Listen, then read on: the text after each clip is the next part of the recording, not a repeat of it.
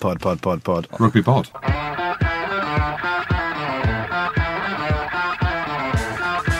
Hello and welcome along to this week's Rugby Pod, brought to you as usual by our good friends at Guinness. Don't forget, we've got our final live show of the season at Flatiron Square on the 29th of May, so check out eventbrite.co.uk for tickets. And a big thanks again to Guinness for their support with that. Goody and Jim are with me as usual. How's your week been, guys? You've been away to New York, Jimbo? How was that? Guilty. I've had 2 hours sleep and I'm here for the cause. Do you have 2 hours sleep? On the plane, not in the whole week. I was going to say, hey, it weren't you far hero. Off. Mate, New York was class. With Ben Foden. We're doing a feature on him for Rugby Pass and all things New York rugby. It was brilliant. I absolutely loved it. It was we got mobbed there when we were together. It was literally like no one. No, it was like De Niro and Al Pacino walking down the streets of New York. We were getting absolutely mobbed. Look at me. You play ball? Yeah. That's what I was saying the whole time. Basketball? You play the basketball? Yeah. And that was it. Just saw New York in a different light. Stayed out in Brooklyn. That was interesting. In the hood. Went to see the young lads. They've got a house. Is Brooklyn the hood anymore? I thought it was like the trendy place. Not where we were staying, mate. Big John's Diner. Every single morning we went and had Alsatian. And Alsatian in the bread roll with cheese. How good are American breakfasts? Pancakes with everything, Goody. Yeah. I reckon I've put on 3K. Crispy bacon, maple syrup. Love it. It was good. Went to a game. They had a game against Austin. Yes, only yesterday. And look where we are now. Around the world in 7 days. Well, no, just flying back over the pond. Yeah, exactly. Not quite around the world, but there we go. No, very good time with Ben Foden. He was very transparent on his career and where he is now. Spoke a bit about the SES programme, which was interesting. I would have walked that if I was on there. Absolutely no chance, Jim. You are the biggest fucking dreamer I've ever met in your life. How do you know, mate? Well, your dream, you said you've been training. You don't look like you've been training to me. I've been Have training you stopped? hard, Have you paused? I paused last week because I didn't have time to go to the gym. Played in 2 golf days, worked, kids. I went to the gym on Sunday, actually. Oh, what did you do? Took the twins swimming. And I walked past the gym. I was like, I'll see you next week. And then a couple of dinners last week, and up at Wasps on Saturday. Saving your bacon, Jim. I watched that game. Shitting yourself. I actually was. My hands were sweating. Neat arms are heavy. There's vomit on my sweater already. Mum's forgetting she's nervous. I mean, my palms were sweating. Were you nervous? I was very nervous. Matt Carley, for you, what a legend. Mate, he's now got Nigel Ray's house in Luton. So he has done me a favour. Genuinely, because I was going full noise and I will never be making that ridiculous bet again. But I told you, I said at the beginning of the seasons, Harlequins would not make the top 4. And I'm correct. Did I or did I not say Gloucester would make top 4? You did? Did I or did I not say that Harlequins wouldn't make top 4? You did? Did I say that Wasps would be in a relegation battle? No. Yes, I did. No, you didn't.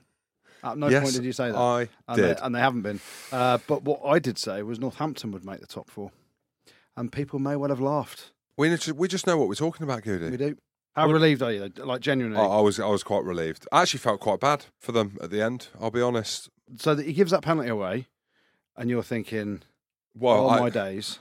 He misses it, and then you felt bad. No, you didn't feel bad, Jim. You're a liar. Well, there was a couple of things. I was absolutely. I tell you what, I'm raging at. I'm raging at this post rule where you can score a try there. That does me head in.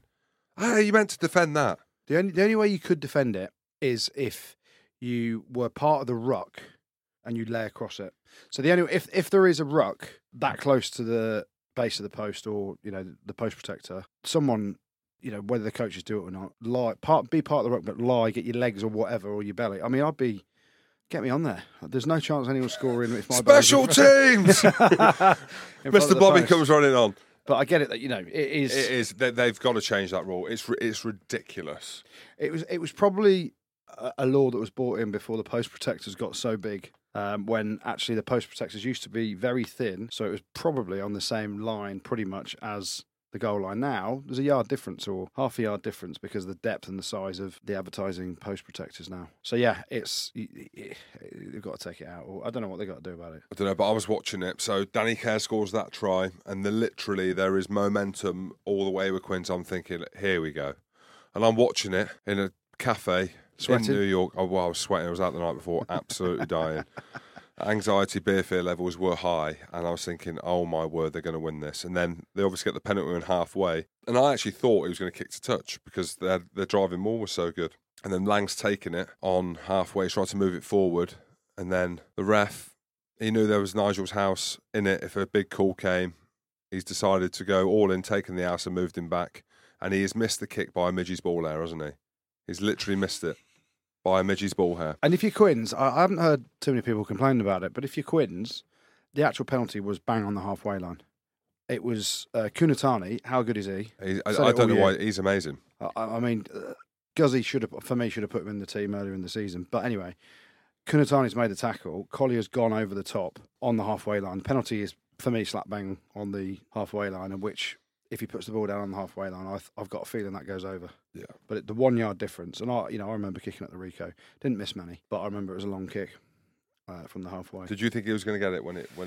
I don't know. Cause it was probably yes, because I just I don't know Langey's range. It's not someone that I watch kick regularly. You kind of know each. Marcus Smith, you'd probably say no, he hasn't got the legs in him because I've seen him kick regularly. But Langey's quite a big lad, isn't he?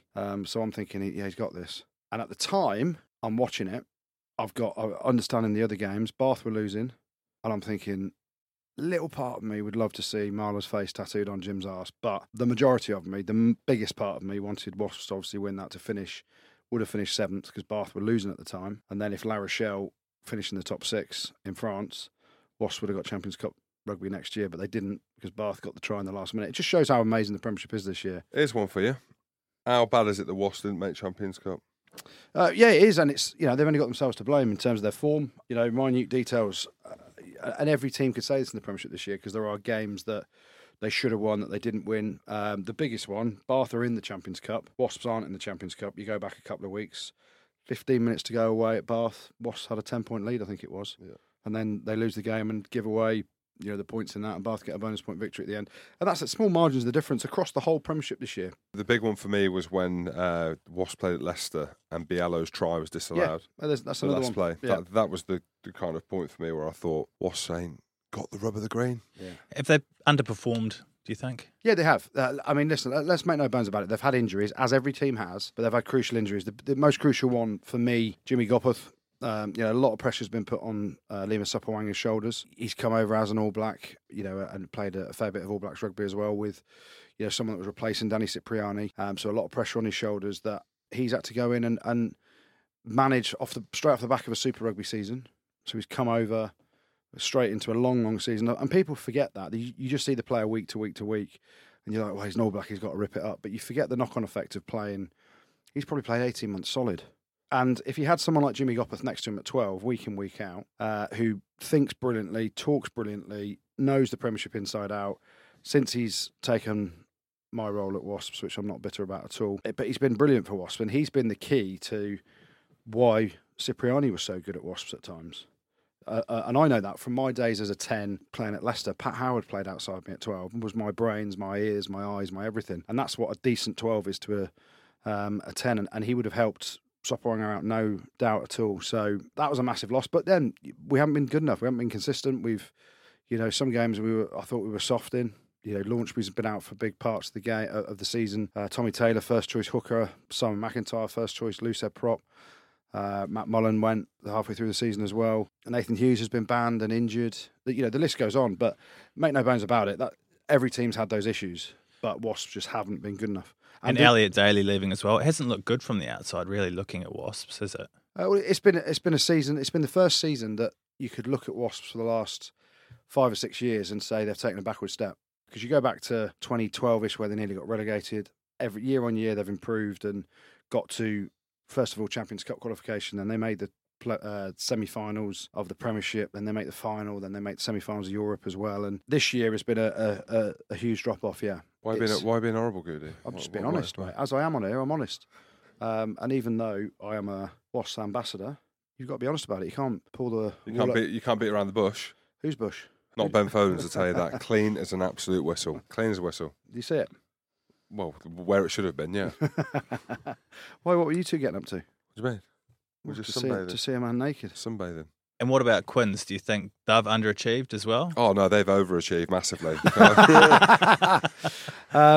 Because he's made a massive difference. Yeah, huge difference. So Like, you think about them. There's two things you can look at Harlequins for. First and foremost, where they were this time last year. Kingston left, and they were on free fall. Since Conor O'Shea left, they've been on free fall. Hasn't been a great deal of succession planning there, I don't think. It's been heavily reliant on all their England stars, and every year they get into a position in the Premiership, and come Six Nations time, there's a massive fall off. Guzzi's made them this year harder to beat.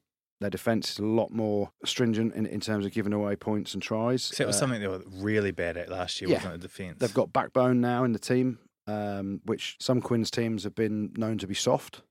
And they've openly said that. Joe Marler said that on here himself. But it's the same old for them. They get to Six Nations in a hell of a position. And they were third in the league and clear of fifth by something like 12 or 14 points at one stage. And they've lost 6 out of the last 7. And they lost Nathan Earl as well. He's a big player for them as well. Well, we can speak to a member of the Quins side from Saturday. Friend of the show, James Hall's on the line. How are you, mate? Hello, lads. Good, thanks. How are you?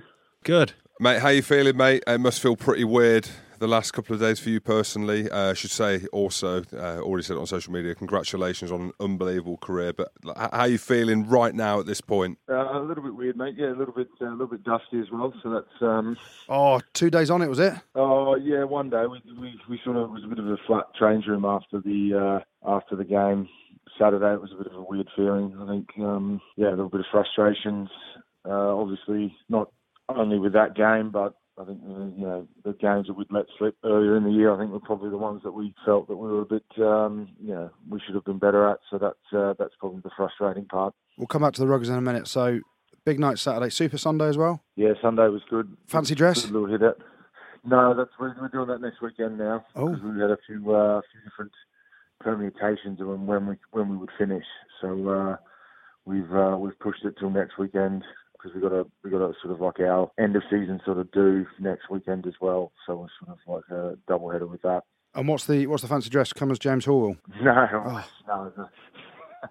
No. It's I think what are we doing? You're in teams of 4, so we're doing a bit of pub golf. Nice. I think a bit old school pub golf. So everyone's got a different team that you're in, a team of 4, and everyone's going to come dressed as your characters that you've been assigned. Mate, we'll touch on the game before we speak about anything else. So it came down to the last kick of the game. What was going through your mind personally, knowing that literally that kick and how short it went was going to define whether that was the last time you were going to grace the rugby field? Yeah. Were you thinking that at the time? I probably wasn't. I was just going, please tell me you've got the legs. Please tell me you've got the legs, because I knew that it was about his range. He just needed to hit it sweet, and he probably just didn't get enough of it. So, look, going through my head, I was just like, please go over, please go over. I wasn't really more thinking about me personally. It was just so we could win and hopefully get to a semi-final. At that stage, we didn't know. No one on the field knew what had happened in the Northampton game. So we just knew that we had to win, and regardless of what happened there. But, yeah, it was a bit of a deflating moment, I guess, when it doesn't go over and you sort of, as you said, it sinks in and goes, that this is it. It's all over from here. And then just looking at that penalty, and we've spoken on it before. Matt Carley moves it back a metre.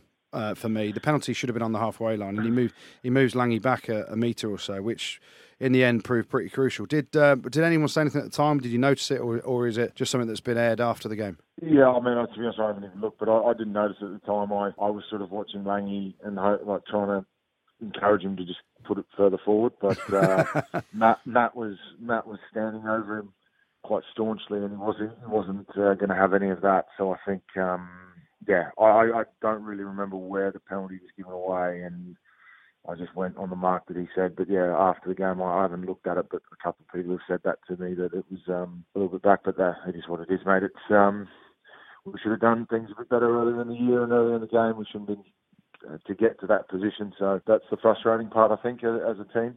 And what did Guzzi say after the game? Like, so looking at it, and I know we've obviously had a joke about Harlequins and stuff.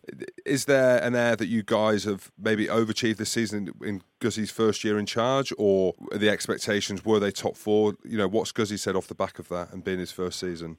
Yeah, look, I think he's touched on the frustrations that everyone feels. There was a lot of emotion, I guess, around that. There was a number of guys moving on, a lot of guys that have been maybe not regular first team starters, but have been big parts of the club for a long period of time that are now moving on. So that was sort of, we couldn't feel that we could, send those guys off on the right note. So that was a bit of a flattening moment as well. But yeah, Guzzi sort of just touched on, we've got to keep getting better for the guys that are staying around, and I think, and I hope they can do that. We've obviously got a lot of new recruits coming in, probably more so than they've had in recent time, definitely for as long as I've been at the club. So look, it's going to be a bit different, certainly around the club next year with a lot of new faces. And, they've now, I guess we touched on, we probably caught a few teams on the hop this year early. As you said, people probably didn't expect us to perform as well as we did. And maybe early on we overperformed everyone's expectations, but that's certainly not going to happen now.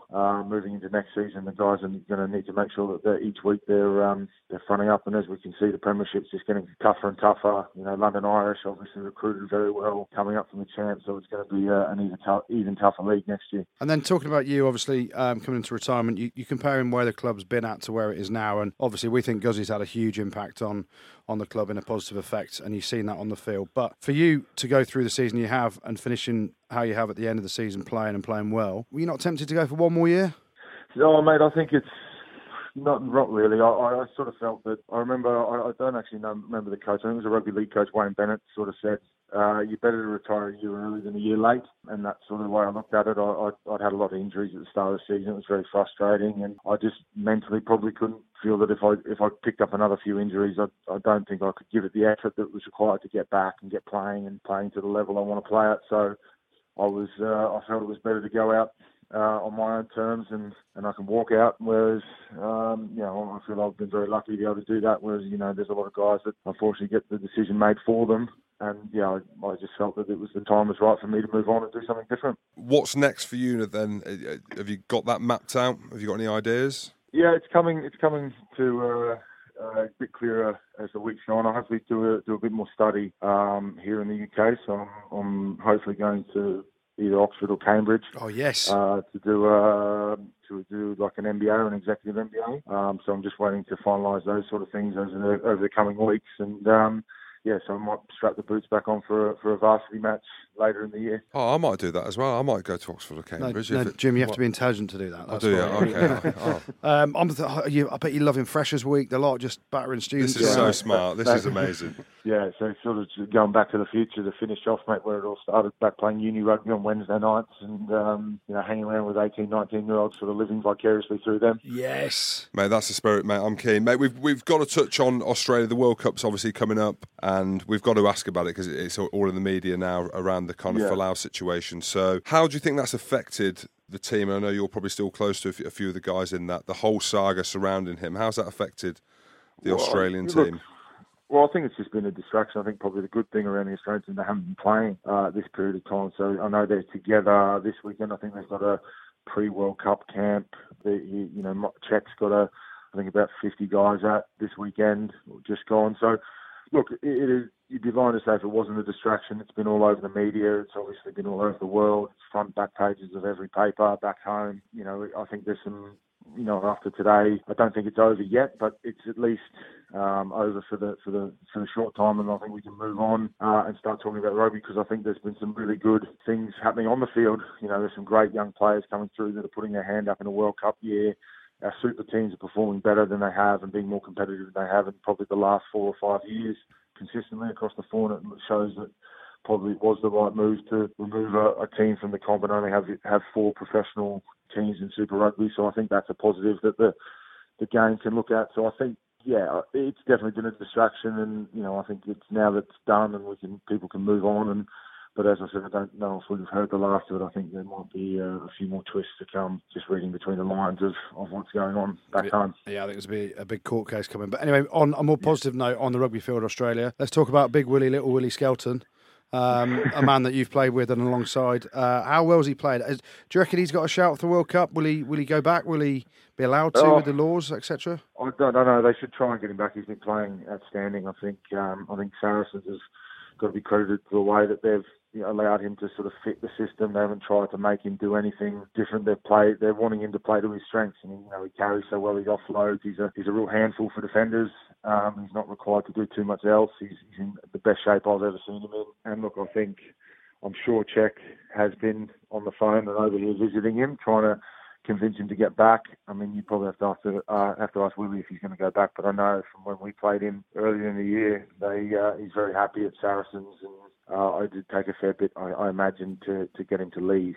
James, you're a big fan of Quade Cooper, both on and off the field, and there's chat of him maybe coming over to Quins. Have you got any involvement in that or know anything about that? Nice, Andy Rowe. He's adding value. Yes. Mate, I haven't heard it. I've heard the rumours. I haven't spoken to Quade. He did ask about Quins a bit when I was home in the summer. Oh. About what it was like, but he didn't. I don't think it's gone further than that. But other than that, I've had no dealings with that other than we had a chat about the premiership and what it was like. But he would be an asset to any team I think he played for. He'd suit. You certainly see the way he's helped the Rebels attack this year, and I think he'd be an asset. You know, it'd be exciting to see him in the premiership. So I'm not sure. I don't know anything more than what's been written as rumours. As we were looking for Quins were looking for another 10. So yeah, that's all I know. Yeah, what you're saying is he signed a 3-year deal post World Cup. I get it, mate. I get it. All right, James. Well, thank you so much for coming on the show. Congratulations on an amazing career. Best of luck with the pub golf and the university. Yeah, cheers, mate. Hell of a career. Enjoy the lash. Yeah, we'll do. Cheers, boys. Cheers. Good on you, mate. Top lad. Good I'll lad. say it first. Top lad. He's been great. He's come on the live show. He's come on the pod. Been on patreon.com/rugbypod. There we go, mate. Nice. He's a boom. proper bloke. Mate, he's a proper rugby bloke, isn't he? And again, it's easy to say everyone that comes on here, good lad. I can't speak highly enough of him as a player, having played against him. Would you have put him into next week or? Oh, we were pretty matched, I'd say. Mate, he was a good player. And it's one of them where you look at Australians that come over to the Prem, not many of them do well, especially up front.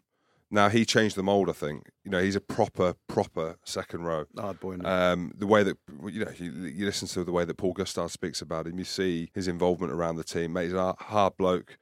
So it doesn't seem like it's over. Smart, Oxford, Cambridge. Nice, a bit of a swan song. Not a bad way to go. But, mate, he'll be sweet, isn't he? You know, his credibility back home, his credibility here now. So, welcome to the other side. Old James. It is the other side. It is the other side, yeah. As you off swanning off to New York. Where else you been? It's New not all York, glory. Hong Kong, Singapore, Italy. Yeah. I'm off to Brazil, sorry. Sorry, that's news. I've got New York in my head. Why is the association with New York and Brazilian? I don't even know. Oh, dear, Jim. What did you do? I don't know. What did you do? What have you got to admit? I love my wife. I'm sorry. I thought you said you were signing there on $500,000. Oh, mate, there's no money. There's no fucking money. Give me the money. There's no money in New York. So, of course, Quins getting or losing their spot, their chance in the top four and in their place, Northampton. Do you think they're worthy of a top four position, Saints? Yeah, I do. Year on year, the Premiership is all about timing your run to the end of the season. So where Quins have fallen off a cliff in the last 6 Prem games, Northampton have gone the other way. You know, their form's been great. Okay, they've got 40 points put on them at the weekend down at Exeter. They were 21 all at half time. But there's not many teams that have gone down to Exeter and done well, except for Wasps. But you talk about you're playing in Romania next year, so I'm not playing. Anyway, and it's interesting, isn't it? So Guzzy starts out this season at Quins and they start flying. Chris Boyd at Northampton, they started fairly quietly in the Premiership, didn't they? But have got better and better as people have understood him. And I think the difference is the two characters of head coach. So Guzzy is a head coach that is all about detail and thinks outside the box and has put a load of systems in place. You can see how tough they are to beat Quins. Their attack has perhaps slipped off a little bit because he's put, he's made them better organised, if that makes sense. Whereas Boydie, having been coached by him in the Sharks back in the day, so from first-hand experience, he's a pretty laid-back coach, and he's all about skill development of players and allowing the players to express themselves. But also tactically, he's taken his time a little bit to understand the Premiership, maybe, and implement how he wants the game played on his team. And that's more about attack-based rugby for them. So, they've come good towards the end of the season, thoroughly deserve the fourth spot off the back of their form from sort of February time, I think. Well, I remember earlier on in the season, I was like, Northampton are good. They're playing some good ruggers.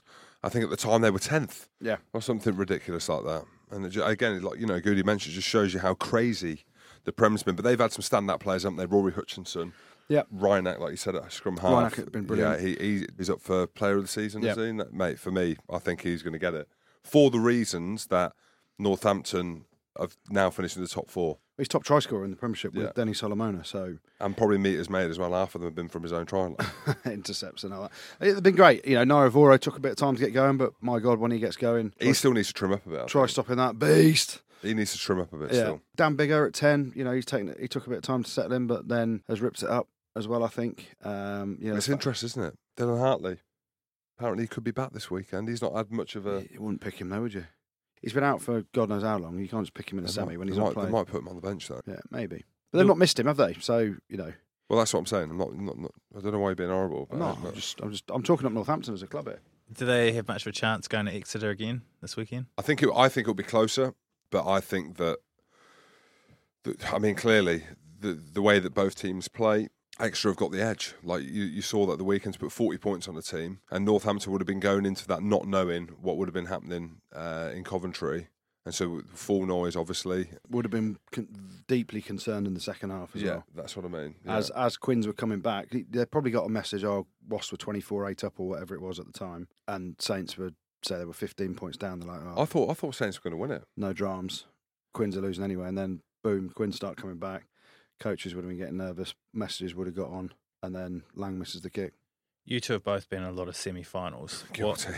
How does this game differ, like preparation-wise, and while you're out in the field, from the game in the week that just went Northampton, Exeter? Well, they've learned a hell of a lot this week from actually physically playing against Exeter. You can do all the research you want. You can do all the analysis. You know, watching videos of what they do from a line out on the 22 on the left-hand side of the field and the right-hand side, scrums here, there, and everywhere. But playing against them there and then, you get a feel for it more. I don't think their preparation will change massively because they knew last week it was a shot.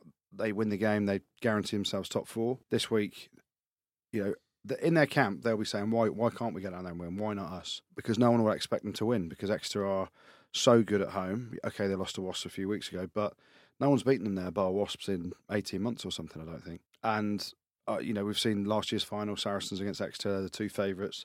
They're the two top teams for all of the season, pretty much. So, yeah, their preparation will be, discipline will be key because they had 2 players in the sin bin in the first half, and you learn a lot more from getting a feel of playing against a team. But have they got a chance? Of course they have, but Exeter are favourites. I mean, it's one of them. If Exeter play well and Northampton play well, Exeter will win the game. They are a better team just in terms of their experience and the fact that they're at home. You know, Goody told me a stat earlier.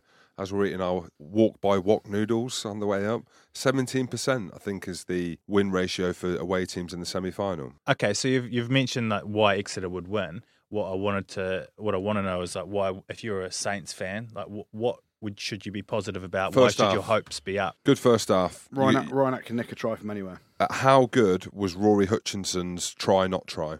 He went over the try line, put that little grubber through, caught it with one arm, just knocked it on. What an incredible bit of skill because he knocked it on. But, I mean, he's a worldie player. They can obviously make stuff out of nothing, can't they? We mentioned Ryanak there. Now they've got a really good pack that can compete. You know, Big is a fantastic player, and it's a one-off game. What are the weather conditions going to be like if it's raining? You know, like them kind of things. And you know, we spoke about it, didn't we, in the Champions Cup final?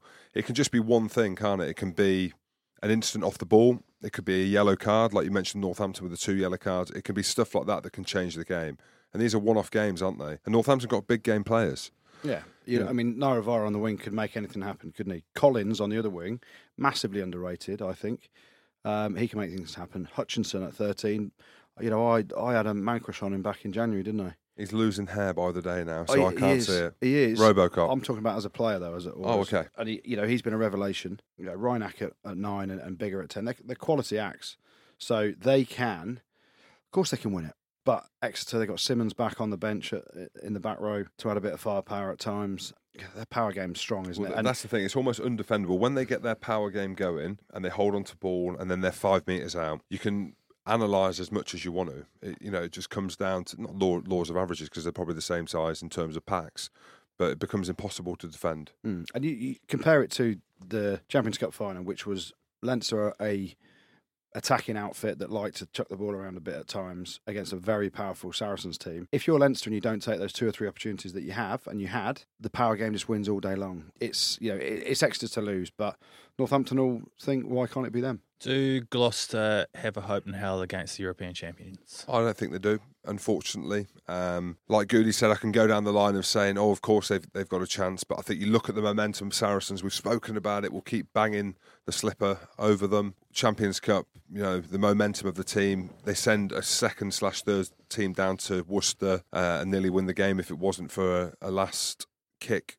by microphone head Duncan Weir. I just think that having this week off in between the kind of final, obviously the Worcester down week, these are the massive 2 weeks for this team. And if they play at 90% of their capabilities, they'll beat Gloucester. Gloucester are a fantastic team. Absolutely love them. I was captain there, guilty. And how are you captain? I have no idea. I mean, how shit must I have no they have idea. Maybe we had a great year as well that year. And they've got some wicked players, like the South African contingent they've got. Creel, Ackerman, Mostart in the second row with Slates, Balmain at tight head, Cipriani, as we know, Atkinson at 12. Atkinson, I love it. I think he's a quality. Exactly. Woodward at 15. They have got fantastic players, but they've now found themselves, I think still there's been games this season where Gloucester have been a bit frustrating. What a game at the weekend against Sale, by the way. Some of the tries in that. Solomonas. How good was that? Yeah. I think Cipriani's come out and said before he hates playing on that 4G pitch. I don't know when the last time Gloucester beat Saracens at Allianz Park was. I don't know if they have. They ever have. I don't think they ever have. On the flip side of that, at Kingsholm, they've got a good record against Saracens, but it's going to be incredibly tough for Gloucester. I don't think they've overachieved this season either. I thought they were going to be top four. Ackerman's brilliant, but they've now found themselves in this position where Saracens can play in semi-finals and finals now with their eyes closed. Yeah. The one thing I go back to, and Saracens remember things, Saracens actually enjoy other teams not liking their success, don't they? They thrive on it a bit. Now, you go back to the Six Nations when Saracens were obviously missing a fair few of the players. They go down to Gloucester, I think it was a Friday night game, and all the shed are cheering as Gloucester are winning, can we play you every week, to the Saracens boys. Now, I don't know whether they'll ever remember that, but I'm sure someone at the club will have reminded them of that game and the fact that they have beaten them the last few years at Kingsholm, haven't they? Yeah, there's a big respect for Gloucester Saracens. They know that Gloucester are a good team. The Humphreys, David Humphreys being the coach and Mark McCall, they work together at Ulster. So there's a lot of subplots, but the battle's going to be, can you stop the Saracens' power game? Now, if there's a team that's on form that can do it, for me, outside of Exeter, it's Gloucester, because you look at, like Jim said, the back row, Ben Morgan at 8, Creel at open side. I didn't even mention Morgan. And Ackerman. They are hard boys, aren't they? Yeah. Slater and Mostert, they're going to want to mix it with them. And they will be able to at times, but I just don't think they'll be able to do it for 80 minutes to seal a win away from home. And they have got, Cipriani can pull a rabbit out of the hat at fly half. And as we said, Atkinson, I think, is a really quality operator at 12 trees at 13. Have they got enough? It's, for me, Saracens all day long. Gloucester change the way they play when they play Saracens as well. They bring a kicking game, and I remember speaking to a couple of the players and the coaches after. So when they played at Kingsholm, they play this kicking. So they almost play unlike the way that Gloucester play, and they make sure they try and get their kicking game right. Big Willie, Little Willie Hines at scrum half with the box kicks and stuff. And Bush. Not on his head. I could imagine. I just don't think that they've got that kind of kicking game to live with Saracens, which they'll want to implement, because they know if they keep running the ball and playing this loose game, they're going to go up Mags Galley, and that's what Saracens will want. The other thing with it is both of their starting teams have been rested last week, haven't they? Saracens rested all the big dogs, as did Gloucester, bar maybe Thorley and Bannahan, depending on whether he plays on the other ding-a-ling-a-ling. But they sent the Shags up to Sale and did well, so both teams will be primed and ready to go at each other, full of energy, full of noise, full of go. So can you take much out of that loss to Sale? They can score tries, can't they? I don't think they'll be too fussed about it. Will they analyse it? Yeah, of course they'll do a bit of analysis. But for them, this team, and it is interesting actually, they'd have prepared for the game.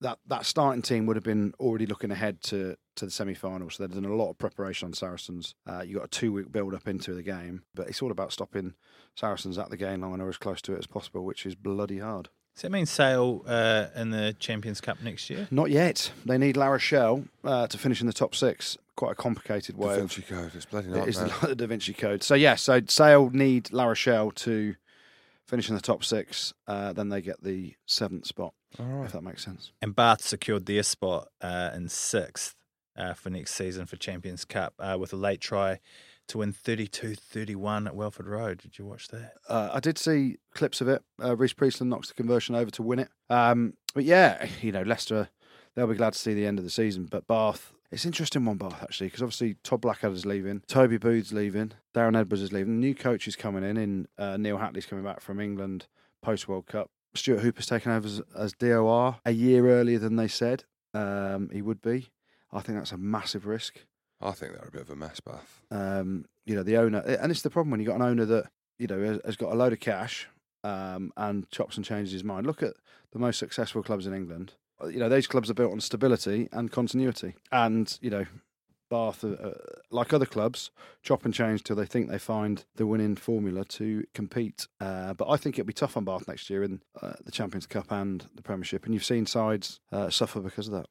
And what's left to say about Leicester's season that hasn't already been said? Well, we want to give Matt Smith a shout out. It was his last game for Leicester. Dosser Smith was his dad, had many a cap for Leicester. But first coach he was. Yeah, one of my first coaches. Shit scared of Dosser. Mate, he is a proper hard? Leicester man. Mate, very hard. I love a bush as well, but very hard. He's old school, isn't he? Of course he has. But yeah, I think the same as Scooty. What a bad season. What can you say, really? They lost 10 games at home in all competitions this year. Yeah, they finished second from bottom. It's just unheard of. They can't wait to see the back of it. And again, we've spoken about before, did some filming for the Academy this season. It was on Rugby Pass, and we showed the last episode of the weekend, and they beat Gloucester in the final. You talk about young lads actually coming through, they've got some worldy players coming through the system. So if they can manage that and get a bit of stability, then I'm sure they'll be back, and maybe not being in the Champions Cup next season will be a good thing for them. 19 players leaving. That's a huge amount, isn't it? But that's the sign of, we've spoken about it here a lot, that's the sign that their recruitment has been poor over the last 3 or 4 years. When you've got 19 players leaving, you've not been recruiting well. You look at the top clubs, and again, the good thing for Leicester is the Academy's strong, and every team that's won the Premiership over the last how many years has had a massive nucleus of players that have come through the Academy. Look at Saracens now, look at Exeter. These teams are filled with players that it means a lot to play for that club, and the future is bright for Leicester in terms of that setup. How long until those youngsters come through and break their way into the first team proper is another thing, and I think it could be a bit of pain for Leicester again next year. And should we look ahead to the Guinness Pro 14 final? We've got Leinster and Glasgow in the final. What are you guys sort of made of that? Well, I'm there in Glasgow. Yeah. Glasgow smoked also, didn't they? Put 50 points on them. 50 at the weekend. Glasgow, good team. Obviously, Leinster are as well. Leinster made a few changes for that. Sexton was on the bench. Interesting call, that, isn't it?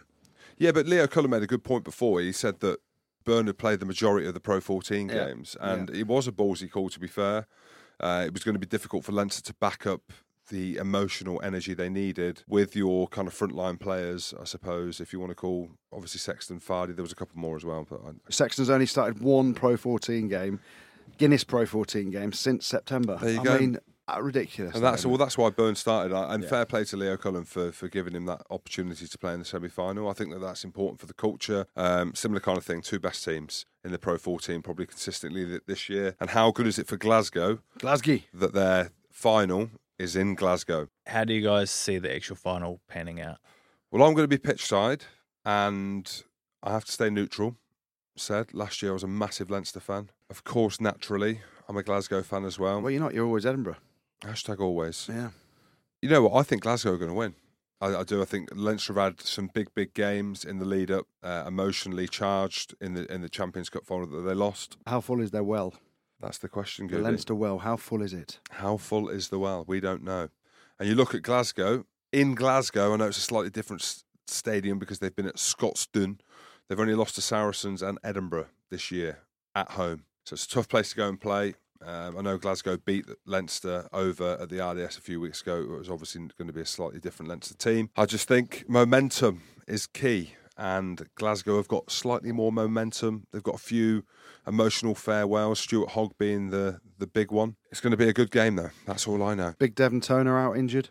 Yeah. Could be a huge loss for Leinster. Hopefully it's Your not too mate, bad. hopefully he's pitch side with you. You can have a scrappy dappy do. Well, I don't think he'll be pitch side with me. I think his knee looked quite bad. Yeah, Hopefully he'll poor be bloke. back for the World Cup for him. If you were analysing Glasgow and saying why they could win this game, where would you start? Stuart Hogg, There you go. there's one. I'd say the way that Hastings is playing as well, and his attacking ability that they've got. My only thing on that, Hastings, like, I love the way Hastings plays. Hastings against Sexton, game controller against someone that, Leinster will put a massive amount of pressure on him. So, yeah, when front football, he's brilliant, Hastings, and can create a lot of stuff out of nothing. But, yeah, it's a tough one to call, actually. It's the excitement of Glasgow and their attacking game coming up against a very intelligent, very well drilled, decent attacking unit themselves in Leinster with bags and bags and bags of international experience and a bit of hurt from losing the Champions Cup final, knowing that it was actually they had opportunities to win that game. Real tough one to call. Jim's going Glasgow, I'm going Leinster then. Pod. Rugby pod. If you're enjoying the pod and are interested in helping us out and getting access to even more great rugby content, don't forget to check out our Superfan subscription service. Here's a clip of one of our latest features to give you a taste of what's on offer. Hello and welcome along to the latest episode of the Rugby Pod Sessions, and I'm joined today by Wasps Sly Half and a man who's played 16 times for the All Blacks. It seems more than that. See, I thought you played more than that.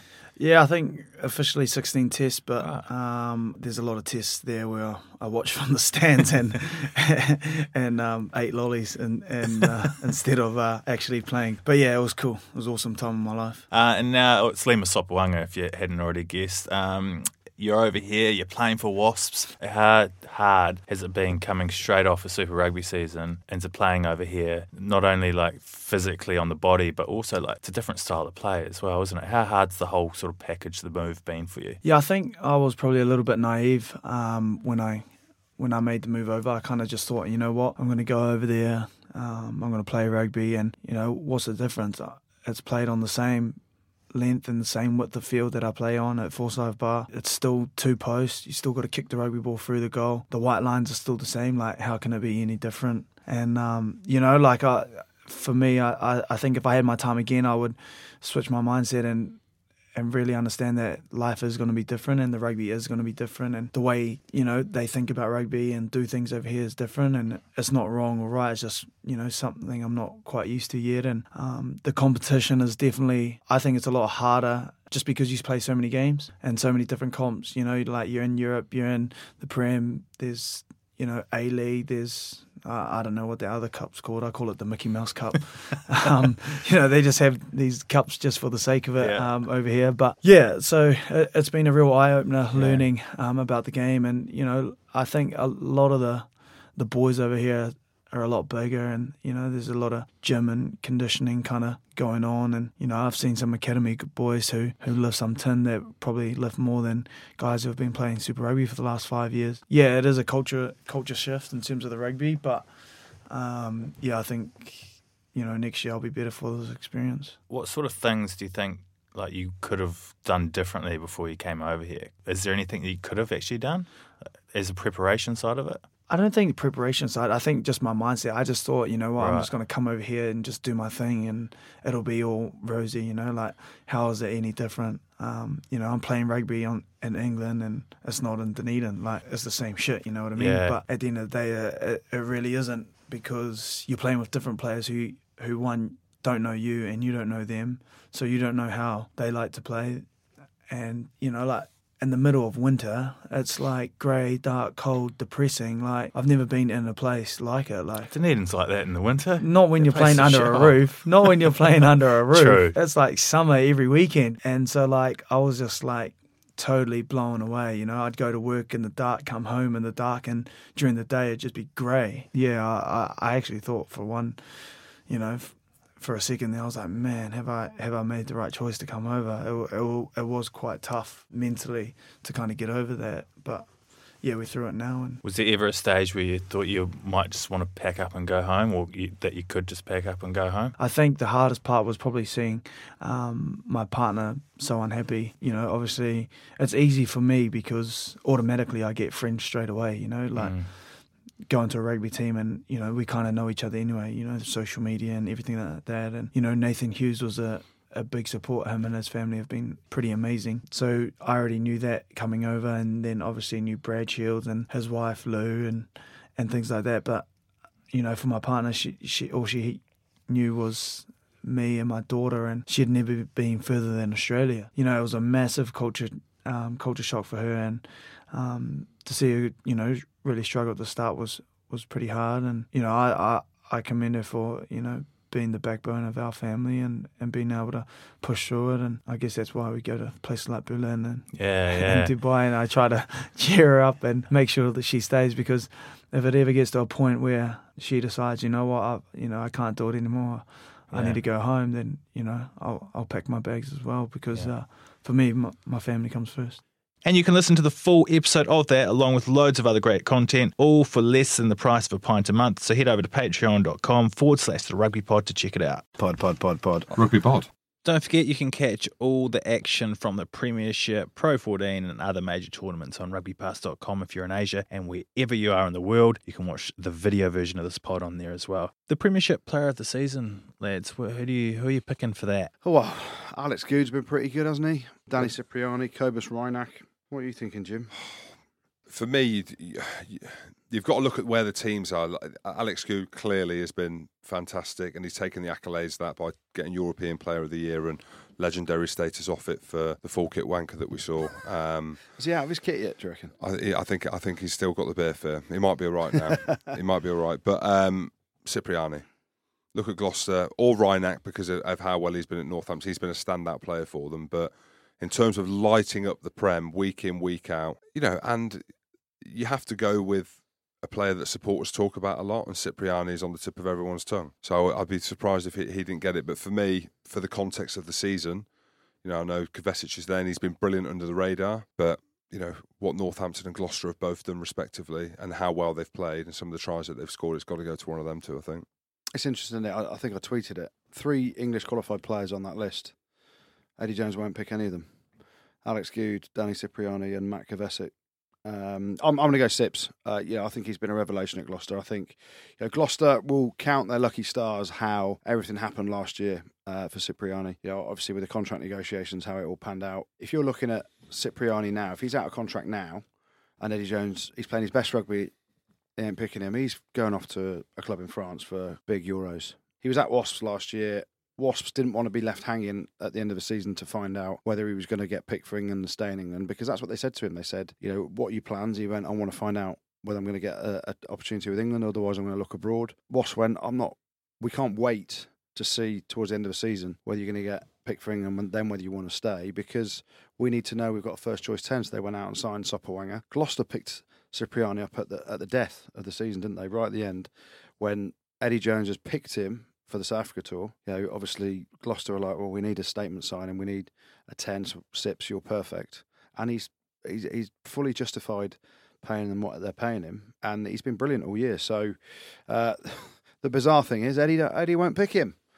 So we'll see what happens when Big Eddie picks his World Cup training squad. But for me, player of the season Cipriani, Alex Goode and Matt Kovacic should be in the England World Cup training squad. Well, you mentioned that Eddie Jones won't pick him. Matt Batty has tweeted in light of the non-selection of Alex Goode and Danny Cipriani, who are the best players you have played with that barely ever played internationally? Scout Brits. Oh yeah, that's a hell of a shout. Hell of a player. Hell of a bloke. He is the most naturally gifted player I've ever seen and ever played alongside or touched or seen play. Any Bush? Proper Bush, South African, mate. James Simpson-Daniel, as well. He was another one. Like, them two, for me, the best players I've ever played with or against. Omar asks, what's the worst rig out of... Hang on, who? Omar. What a name. Omar. Who's got the worst rig out of Mako Vunipola, Jamie George and Goody? Mako, without a shadow of a doubt. Goody and Jamie are very similar. I feel like that's a compliment. Yeah. I mean, Jamie George is an international rugby player. Well, I'm looking at all three. I don't know if it's a compliment. Mako, absolutely hanging. I mean, tell his earlobes that as well. Absolute beauty. Hell of a player, mind. Matt Rowe has tweeted in and he needs some advice from Jim. His wife has just given birth to their second daughter and he wants to know how best to avoid spending time at home. Just tonight, it says. Deny it is. Just get out and work, and if you're not working, tell the missus you're working, and pretend that you're out working. I haven't seen my kids in about 8 days, I think. And you are loving life, aren't you? I'm not. How happy is he? Yeah, I'm like, not. Sometimes he comes in here, he's like, mate, do you remember the other week when his missus went away for 4 days and he was raging? When Who he goes came away in? for 4 days for a 30th, for a sister's 30th for 4 days? Who does that? It's like a stag Anyway. deal. It's like a stag deal, isn't it? Hey, what do you know? What happened? I don't know. Let's take a look at the rumours. You guys got any rumours floating out there? Well, the interesting one that that Andy Rowe, the smelly fish, brought to the table, Quade Cooper to Quins. So that's an interesting one. Would he suit Harlequins? Is that good for the young I don't Marcus like Smith? it. I don't like it. Yeah, I don't like it either. I've said it. And the reason I don't like it is because I think Marcus Smith has had a very good second season. And Lang's a good player. Lang's at backup. And I just think you sign someone like Quade Cooper on, he's going to be £500,000, isn't he? You've got to play him, which holds back Marcus Smith. And I think Marcus Smith, from his leap from last year to this year, last year as an 18-year-old playing the Premiership and doing some really good things, and people are like, geez, he's only 18. How good is he going to be? This year, he looks a proper rugby player. You forget he's now 19. He's like, Marcus Smith's a proper threat for Quins. Really good player, attacks the line, runs the game well, beyond his years. I don't like that signing for Quins if it is going to happen. You know, I think if they are going to look for someone to go up against Marcus Smith, they need, someone that's not going to cost them $500,000 and without the baggage of. Although I do like watching Quade Cooper play, I think you're holding back an English talent there, and may have signed someone that will be a very good backup to Marcus Smith to learn off. I don't know if he'd like suit a Brock the Prem. James. I don't know if he'd suit the Prem though. You think about Quade Cooper when he played for Toulon, he was bang average. I mean, I watched him. Toulon came to Wasps and he didn't want to be on that field. I mean, I know it's Cov on a Sunday, 5 o'clock kickoff. He wasn't happy at all. Didn't want to tackle. Didn't want to do anything. Of course, he knows the pub's going to be closed by 9 o'clock, mate. He's raging. I'd prefer if Quins, because they have been rumoured to sign Brock James, who I think would be a very good backup to Marcus Smith. He's older, he's very intelligent as a rugby player, and he's not going to challenge him frontline necessarily for a long period of time, whereas Quade Cooper's coming over on a minimum 2-year deal. So you're perhaps stunting the growth and game time of Marcus Smith for 2 years. Any other rumours around there? Rowan O'Gara, Yeah. Leaving the Crusaders. possibly, to go to What? La Rochelle. I heard that. Back to France, that's a weird one, isn't it? Yeah, that's what I spoke about that on my Don't Mess with Jim. Because there's obviously all the rumours of, or not the rumours, all the facts that the Munster coaching ticket, they're all off ski, aren't they? Well, Flannery's been confirmed, Yeah. and is it Felix Jones? Yeah. And Felix Jones is leaving as well. Yeah. Apparently Flannery's, and I heard he was going to go to London Irish, and then I've now heard that he's quitting coaching. Oh, really? Interesting. Yeah, it's, for O'Gara, it's interesting, having coached at Racing. Racing are now talking about getting Rory Teague. Rory Teague. So for him to go to La Rochelle on a Bizarre. 3-year deal under John O'Gibbs, yeah, I mean, O'Gara, I've got no doubt, is plotting his way around the world, getting as much coaching experience as possible, and doing a bloody good job while he's at it. Did well at Racing. He's obviously done well at Crusaders. I mean, you ain't learning from a better environment than the Crusaders, are you? Well, Deeks was over there, my mate, the cone picker up at Leicester, and he said that Scotty Robertson is a fantastic coach. He said he's amazing. The energy, the rapport he's got with his players. Yeah. He said it was utter class when he went out there. Is that it? No Yeah, more that's it. rumours? That's it. Okay, That's cool. it. All right, the good, the bad, and the ugly is brought to you this week by Budgie Smuggler UK. They've opened up a pop-up store in London at Box Park, Shoreditch, and it's open every day until the end of July. So get yourself along to that. They have the spiciest of men's and women's designs, as well as some exclusive store only pairs. And follow them on Instagram at Budgie Smuggler UK to find out more information on their in-store board short buyback scheme, which starts later this month, where you can trade your board shorts in for an in-store discount and rid yourself of the curtains of shame. Hell yeah. Get on the budgies. Yeah, I'm going to get some budgies on. Summer's coming, mate. Yeah. Good. Plenty of good again, as ever this week, across the rugby world. We'll start with Bath, shall we? They haven't featured in the good too much this year, but their last-minute win at the Tigers, a ground with history between Bath and Leicester. Used to be big rivals, but their last-minute win and Reece Priestland's conversion gives them Champions Cup rugby. They hoovered them up. Yeah, Dyson, Yeah, the life out yeah. of them. Nice, Jim. What else was good? Let's go over to the Guinness Pro 14. Glasgow Warriors smashing Ulster in the semi-final, 50 points to 20. And Leinster bouncing back from the disappointment of losing the Champions Cup final, winning their semi-final. So that's going to be some ding-dong in the final next week. What else was good? Some worldy tries in the Premiership this weekend. Joe Simpson's under the sticks for Wasps. Pretty outstanding. And his finish to his Wasps career, big shout out to him. 2 tries on his final game at the Ricoh Arena. Denny Solomona's finish deserves a special mention. Hell of a try by Sale and a ludicrous finish by him. That was pretty good. Talking to Solomona, shout out to him and Kobus Reinach for topping the Premiership try-scoring charts this season with 12 tries apiece. But the good this week goes to a friend of the show and someone who is retiring and is now retired. Darren Cave, captain of the Shags, equalled Andrew Trimble's Ulster appearance record in his final game for the club. I know it wasn't a win, but KV gets the good this week for equalling Andrew Trimble's Ulster appearance record. Nice, Scooty. Bad. A couple of bad things. Devon Toner suffering a serious-looking knee injury in Leinster's game with Munster in the Guinness Pro 14 semi-final at the weekend. I hope he's okay for the World Cup. Quins losing 6 of their last 7 Premiership games to miss out on the playoffs. That's pretty bad. Munster losing yet another semi-final. Mako Vanapola, pretty bad that is. Been out for 3 months pre-World Cup. Not sure it's the last injury that we're going to see between now and then that could have an impact on the World Cup, but we wish him well. That's bad news. He's having surgery. But the bad this week has to go to our old club, Leicester Tigers. And I hate doing it, but they lost their 10th game in all competitions at home this weekend to Bath. They finished 11th. I'll repeat, they finished 11th in the Gallagher Premiership. A horrible season ended with another loss at home to their old rivals Bath. So the bad this week, unfortunately, has to go to Leicester Tigers. And then the ugly. There's 2 bits of ugly for me. Firstly, Tolu Latu was found slumped at the wheel of his car, who'd been booted out of the Australian squad, absolutely steaming. Didn't tell Australian Rugby Union, didn't tell New South Wales Waratahs bosses either. It all came out in the newspaper apparently, so that's not pretty. Oh God, just what they need. So that's pretty ugly, especially with what else is going on in Australia at the minute. But the ugly this week goes to, we talked them up a bit, the Crusaders players. A group of them have been accused of homophobic behaviour towards people in McDonald's in Cape Town after a night out. So firstly, it shouldn't be a McDonald's, boys. That ain't good.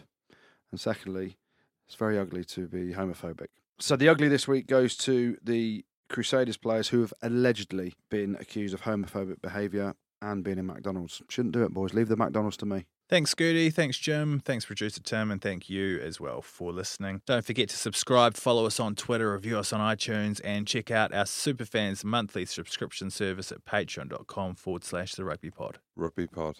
Pod.